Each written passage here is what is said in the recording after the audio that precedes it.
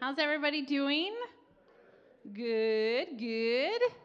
Well, my name is Melody, and Pastor Josh and I are going to tackle this message for you today in two parts. And we are very glad to have our third amigo back. We call ourselves the Three Amigos, yeah? Grant is back. That's right. And we're so glad that he was able to be with his family in a time of need, but also very glad you are back. Our trio is complete. Yes. We're so happy to have you here. Wasn't the kids' thing super cute? Ben here rocking out at the corner, right? The kids back there, too cool for school. They kind of want to participate, kind of don't know if they hate it or if they love it, but they're cute, right? So thank you. I mean, if you see Jason or Linda Allen or Cecilia Tarango, Marissa Tittle, all the volunteers, just thank them because that is just too, right? It's just so sweet to have the kids up here. Friday night, we had Coco in the courtyard. We did a lot of singing that night. If you were here for that, yeah. And it was more like a bingo sing-along song, but you had to be here for it. So Daniel is a lucky guy. You won twice, right? Bingo twice. That's the man to sit next to next time. And if you have been here regularly at all in the last 3 weeks, you know that I am on a singing kick. I am not auditioning for the worship team or anything like that, but I get a microphone and I can't control myself and it just happens. So we're going to do that today. Again, ready? So get your singing voices ready. Fa la la la la la la. Okay, excellent. Very good. So I'm going to actually ask you about one specific song today. So what is the all-time most favorite, most favorite holiday song? Now, not according to any survey I looked up, just according to my opinion. So, White Christmas, no. Rudolph, no. What's that? All I Want for Christmas. Let's do it. Ready? Ready? Do you know it? Mariah Carey? Let's do it. You have your voices. Ready? I don't want a lot for Christmas. You know it. There is just one thing I need. Come on. Don't care about the underneath the Christmas tree. I just want you for, that's wrong, my own, more than you could ever make my wish come true. She's Mariah Carey, right? All I want for Christmas is... Okay, we're going to stop it right there. All right, excellent. So that is the most all-time favorite. We're seriously going to bring back the new song choir. We're going to do it. I should not be in charge, though. But she could be singing about anything. She could be singing about a sweater, right? She could be singing about a puppy. She could be singing about a Target gift card. I'm just basically giving you my kids' Christmas list right here. A puppy is not going to happen. But what's another song about wanting something at Christmas time? What's another song? No, about wanting something. All I want for Christmas is my, come on, my two front teeth. And if I could only have my, then I could wish you Merry Christmas, right? Okay, what's another one? I do not understand this song, but you are correct. That is, and the kid is so annoying. I want a hippopotamus for Christmas, right? Come on, only a hippopotamus will do. No crocodiles or rhinoceroses. I only want what? Hippopotamuses. I don't get it. My kids are like, why would a kid want a hippo for Christmas? How would Santa even get that in his bag? But wanting something is not just limited to Christmas songs. What about U2, the famous U2? And I still, come on, haven't found. What are they looking for? What I'm looking for. Nobody knows, but they're looking for it. What about Adele? Hello, how are you? Is that a different song? No, it's a different song that I'm singing. Is it me you're looking for? No? She's wondering who he's looking for or who someone's looking for. Well, so there are endless songs about wanting something, about searching for something, or there's endless songs about like, whoops, change my mind about that. Change my mind. Now I'm confused. I thought I knew what I wanted, but now I can see clearly. What about the song? I can see clearly now the rain is gone. Yeah? Well, why do we have these songs? Why are these songs written? Well, they stem from our human hearts. They stem from our human hearts that we're swayed by one thing or another, or we change our minds, and I want a puppy. No, I want a sweater. No, I want a hippopotamus. No, I want this, I want this, I want that. Oh, I changed my mind. I can see clearly now. I thought I knew what I want, and now it's different. We all have ideas about things, yes? We all have thoughts about things, yes? And then, depending on how it's going, is depending on whether we think it's good or not good, or I changed my mind, right? Depending on how it's going, we decide how much we are on board, right? Yes? So, these songs stem from our human hearts, and so I wonder what kind of songs would have been written back then? What kind of songs would have stemmed out of hearts back then when the world, the same world that you and I live in today, when this world, the same flesh and bone people, I wonder, I can only imagine what their hearts and minds were thinking about when the Messiah, the Lord, was introduced to the world. The passage for today is John 1:14. It says, the Word became flesh and made his dwelling among us. We have seen his glory, the glory of the one and only Son who came from the Father, full of grace and truth. So this Messiah, this Lord, came and lived among us. So what were they thinking? I bet they were thinking, well, what does he look like? What is he going to act like? What's important to him? Can you imagine, as word travels about this Messiah, can you imagine what kind of ideas they begin to form in their minds? Maybe people thought, I bet he'll be tall and strong. I bet he'll be a mighty force when he walks in the room that everyone turns to look. Or I bet he'll be a man who's fast with a sword and quick-witted like a politician. Right? People were probably in their minds making expectations and ideas of who this Savior was going to be. And who was this Savior that they wanted for them. So they're just like these songs that we were just singing about. He'll probably be like this, and I want him to be like that. And he'll say this, and he'll say that, and I will get this, and I will get that. Again, fill in the blank here to whatever expectations they may have created in their mind. Well, today I'm going to tell you about the Savior that they got, that we got. We got a Savior who gave sight to a blind man. We got a Savior who went out of his way, several days out of his way, so he could be in specific places at specific times to heal a bleeding woman, to bring back a father who thought his daughter died, to bring her back to life. A Savior who makes time for children and doesn't just see them as annoying things to keep him from his mission. He makes time for them. He sees them. He listens to them. He talks to them. He's a Savior who demons flee from. He's a Savior that reached out to people who were social outcasts. A woman with 5 husbands who sat at a well so that she wouldn't have to interact with the other people in town. She sat in the scorching sun just so she wouldn't be seen. He saw her. He's a Savior who talked to a group of lepers, a Savior who hung out with prostitutes and tax collectors. Not only does he reach out to them, but he has dinner with them. He calls them friends.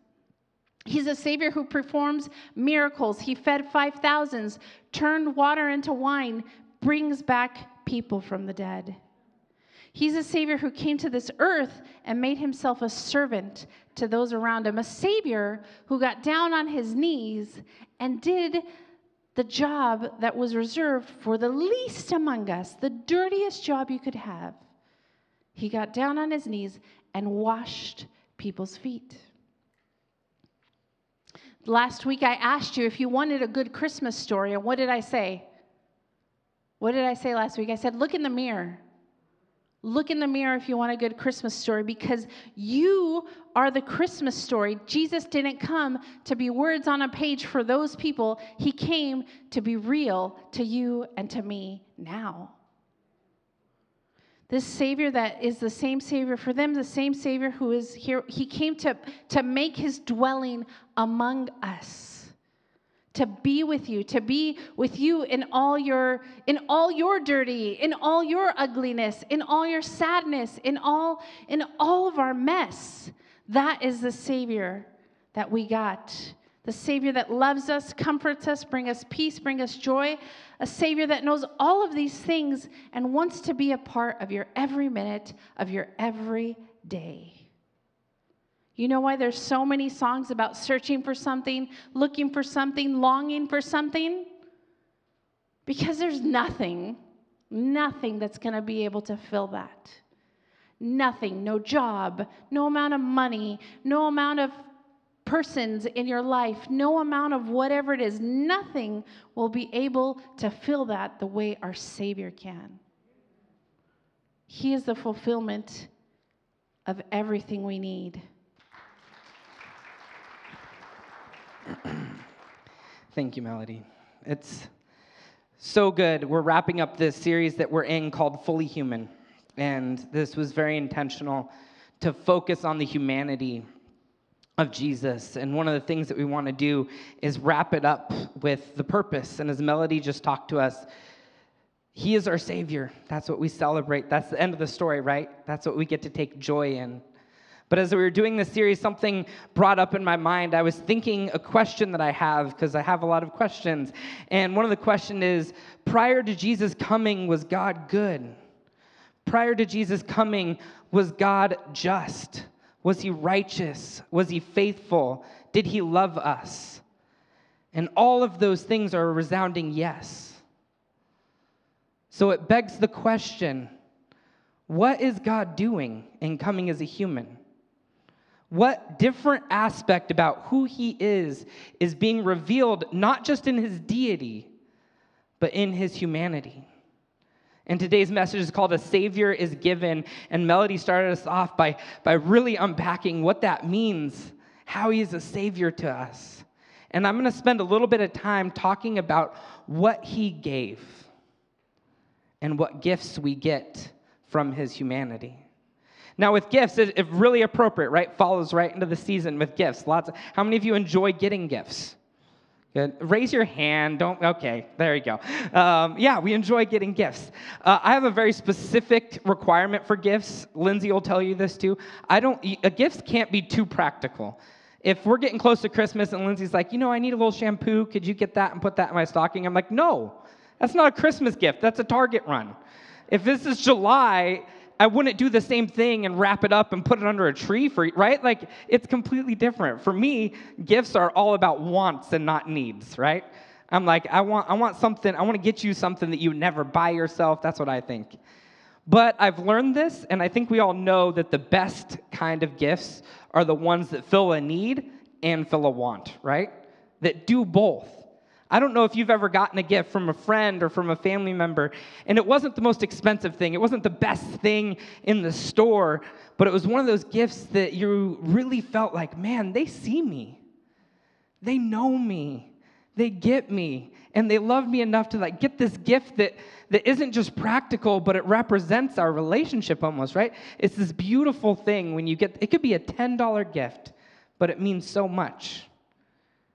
And there's those realities that we see, these little nuggets of truth as we went through this series in the life of Jesus, starting with Jesus being a baby.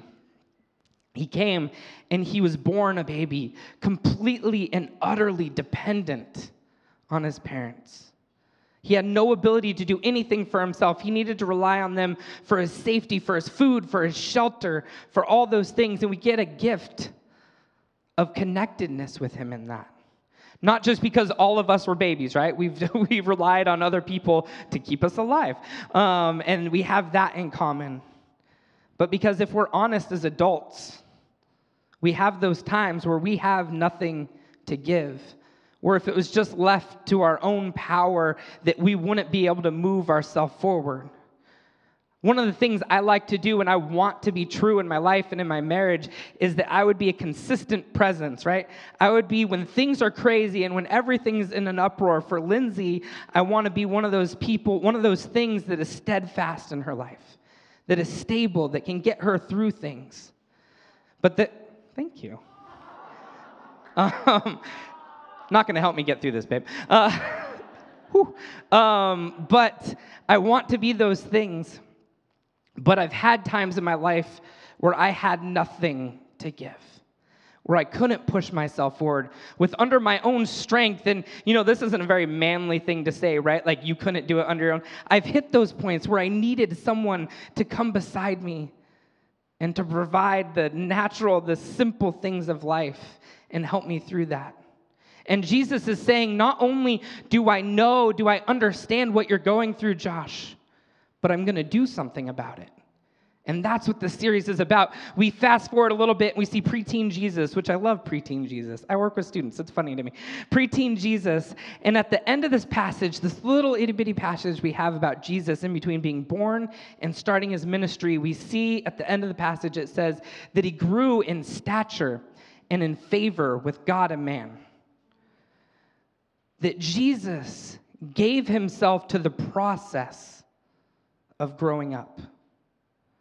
That he gave himself to the process of growing up. We see Jesus interacting, the one who had all truth, who had all authority, who had all wisdom. We find him sitting with some teachers in a very specific time, in a very specific place that wouldn't be known by any of us if it weren't for him, and listening and learning.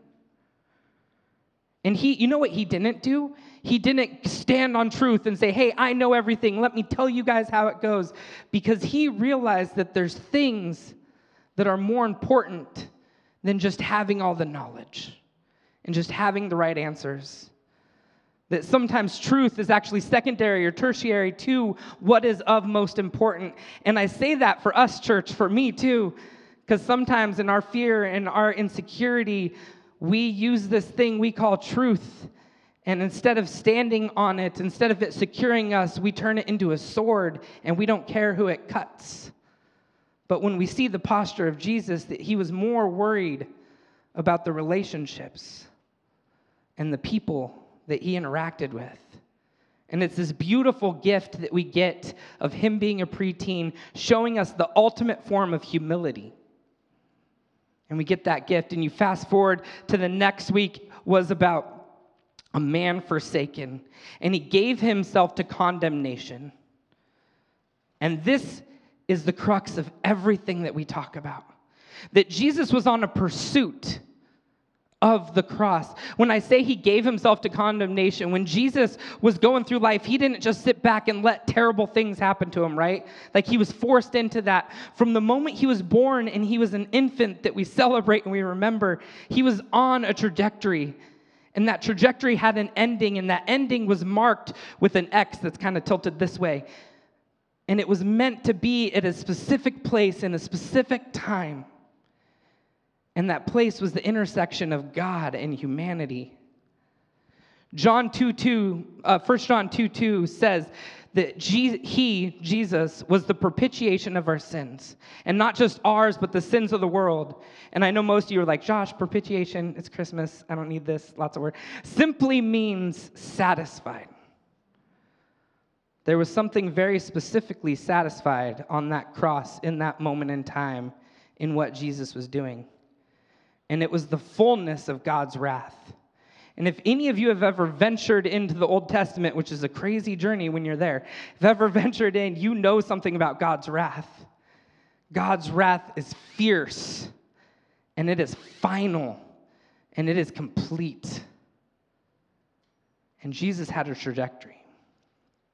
And his trajectory was that cross. And he was condemned in a way only the worst type of person could be condemned. And we can all sit here and we can say it was unjust and it shouldn't have happened because he was perfect. Yet this crazy thing happened before he was condemned. He embodied the fullness of sin of humanity. So the fullness of God's wrath wasn't unjustly poured out on him. It was justly focused on the point of him even coming. In a second, and you guys can start getting this ready, we're going to take communion together. And if you guys want to start getting that prepared, I will, because otherwise I won't be able to. But before we enter into communion, I want us to consider this. When we consider the deity of Jesus, if you don't have communion, you can raise your hand. I think we have some people. Is anyone missing one? A couple of hands over here. It'll make it around to you. Just keep those hands up. If you don't have it, someone will come your way. Awesome. Before we enter into this time of communion, I want us to consider a few things. If we consider the deity of Jesus, then what we are proclaiming, we're proclaiming a need being met. There's a very real need. There was a gap in between us and the creator of the universe. There was an insurmountable separation between us and God that had no way to traverse it other than the fullness of God's wrath being satisfied. And when we proclaim Jesus as God, what we're saying is that Jesus took care of that problem, that we all have a desperate need in our life, and that issue is sin and the struggle, and that we're identified something other than God, and Jesus, being God, fixed that. But when we consider the humanity of Jesus, which we just spent 4 weeks intentionally doing, when we consider the humanity of Jesus, we proclaim that Jesus loves us. That when we consider that he was human, that he came and he lived a life and he was a baby and a boy and grew into a man, when we consider Jesus' humanity, what we proclaim is that Jesus did something about that. That when you feel completely and utterly helpless, like you can't do anything for yourself and you have nothing else to give, Jesus isn't just saying to you, hey, I know how that feels because I was a baby, guys. What he said is, I know how that feels, and I did something intentionally so that I could be with you in it. When you don't know what is going on and you get pushed and this world is just weird and you feel forced to defend yourself and to use truth and to be cutting rather than gracious, Jesus says, I know where that comes from. He's not upset. He is not frustrated with you. He has compassion and empathy and says, you know what? I need you to know I am there with you. And when the world unfairly and unjustly attacks you and beats you down and condemns you, Jesus, in his humanity, in what he did, not just on the cross, but in being a child and being a kid and being a man who was forsaken, says, I see you. And what I did on that cross, what all this led to, is that I know for eternity, none of my children are going to have to experience those things which I did alone. Jesus sat with his disciples, and he was sitting at a dinner that was probably very similar to either Thanksgiving or maybe a dinner that you're going to have soon on Christmas Eve or whatever it is, that he sat with them. And he took the bread and he said, "This is my body broken for you." Let's take the bread.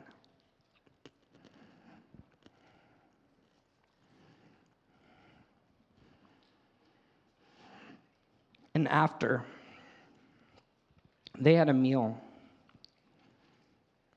they sat down together, they laughed together, they had some serious conversation maybe. I just pictured the whole night, right? It was they're having good food. There's times of complete silence because everyone's eating. There's times of people just chuckling about a silly thing that happened. Whatever it is, they had this meal together. And at the end of that wonderful meal that he had, not Jesus, Savior of the world, and the apostles that we accredit to starting the church, but a man, a rabbi, and his followers, friends, shared that meal together. And he took the cup, and when he took the cup, he said, "This is the new covenant, poured out in my blood. The blood of a man who was born just down the street."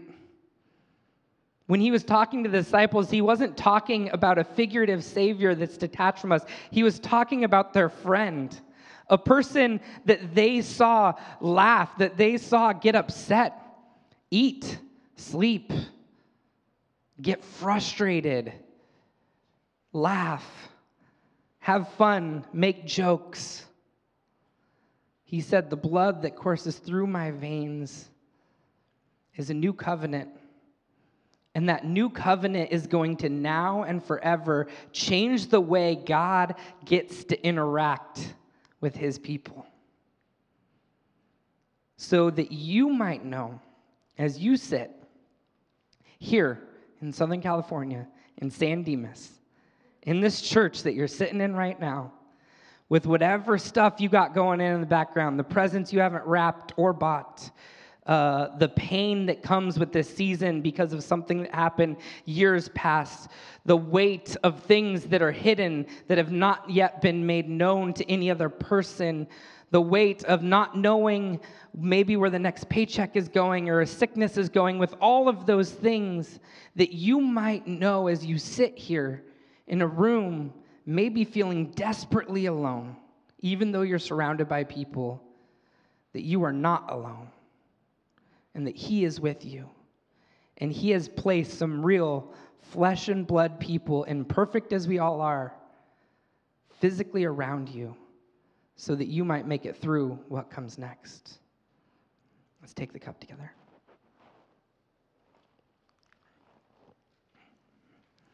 Lord, we can never fully express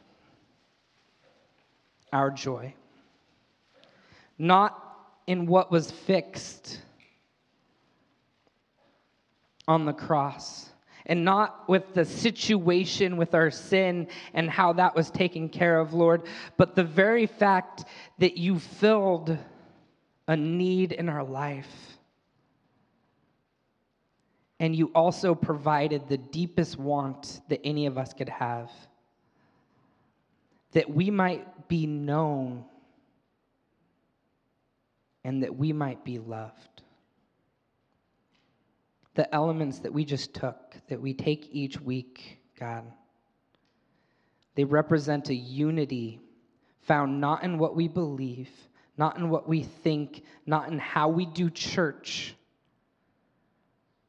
but in the fact that we are all weighted with a desperate need for your redemption and a desperate desire to be known and be loved. And you have united us in your sacrifice, in your gift, as a Savior that was given to us for this purpose. So we praise you for that. In your holy and precious name, amen.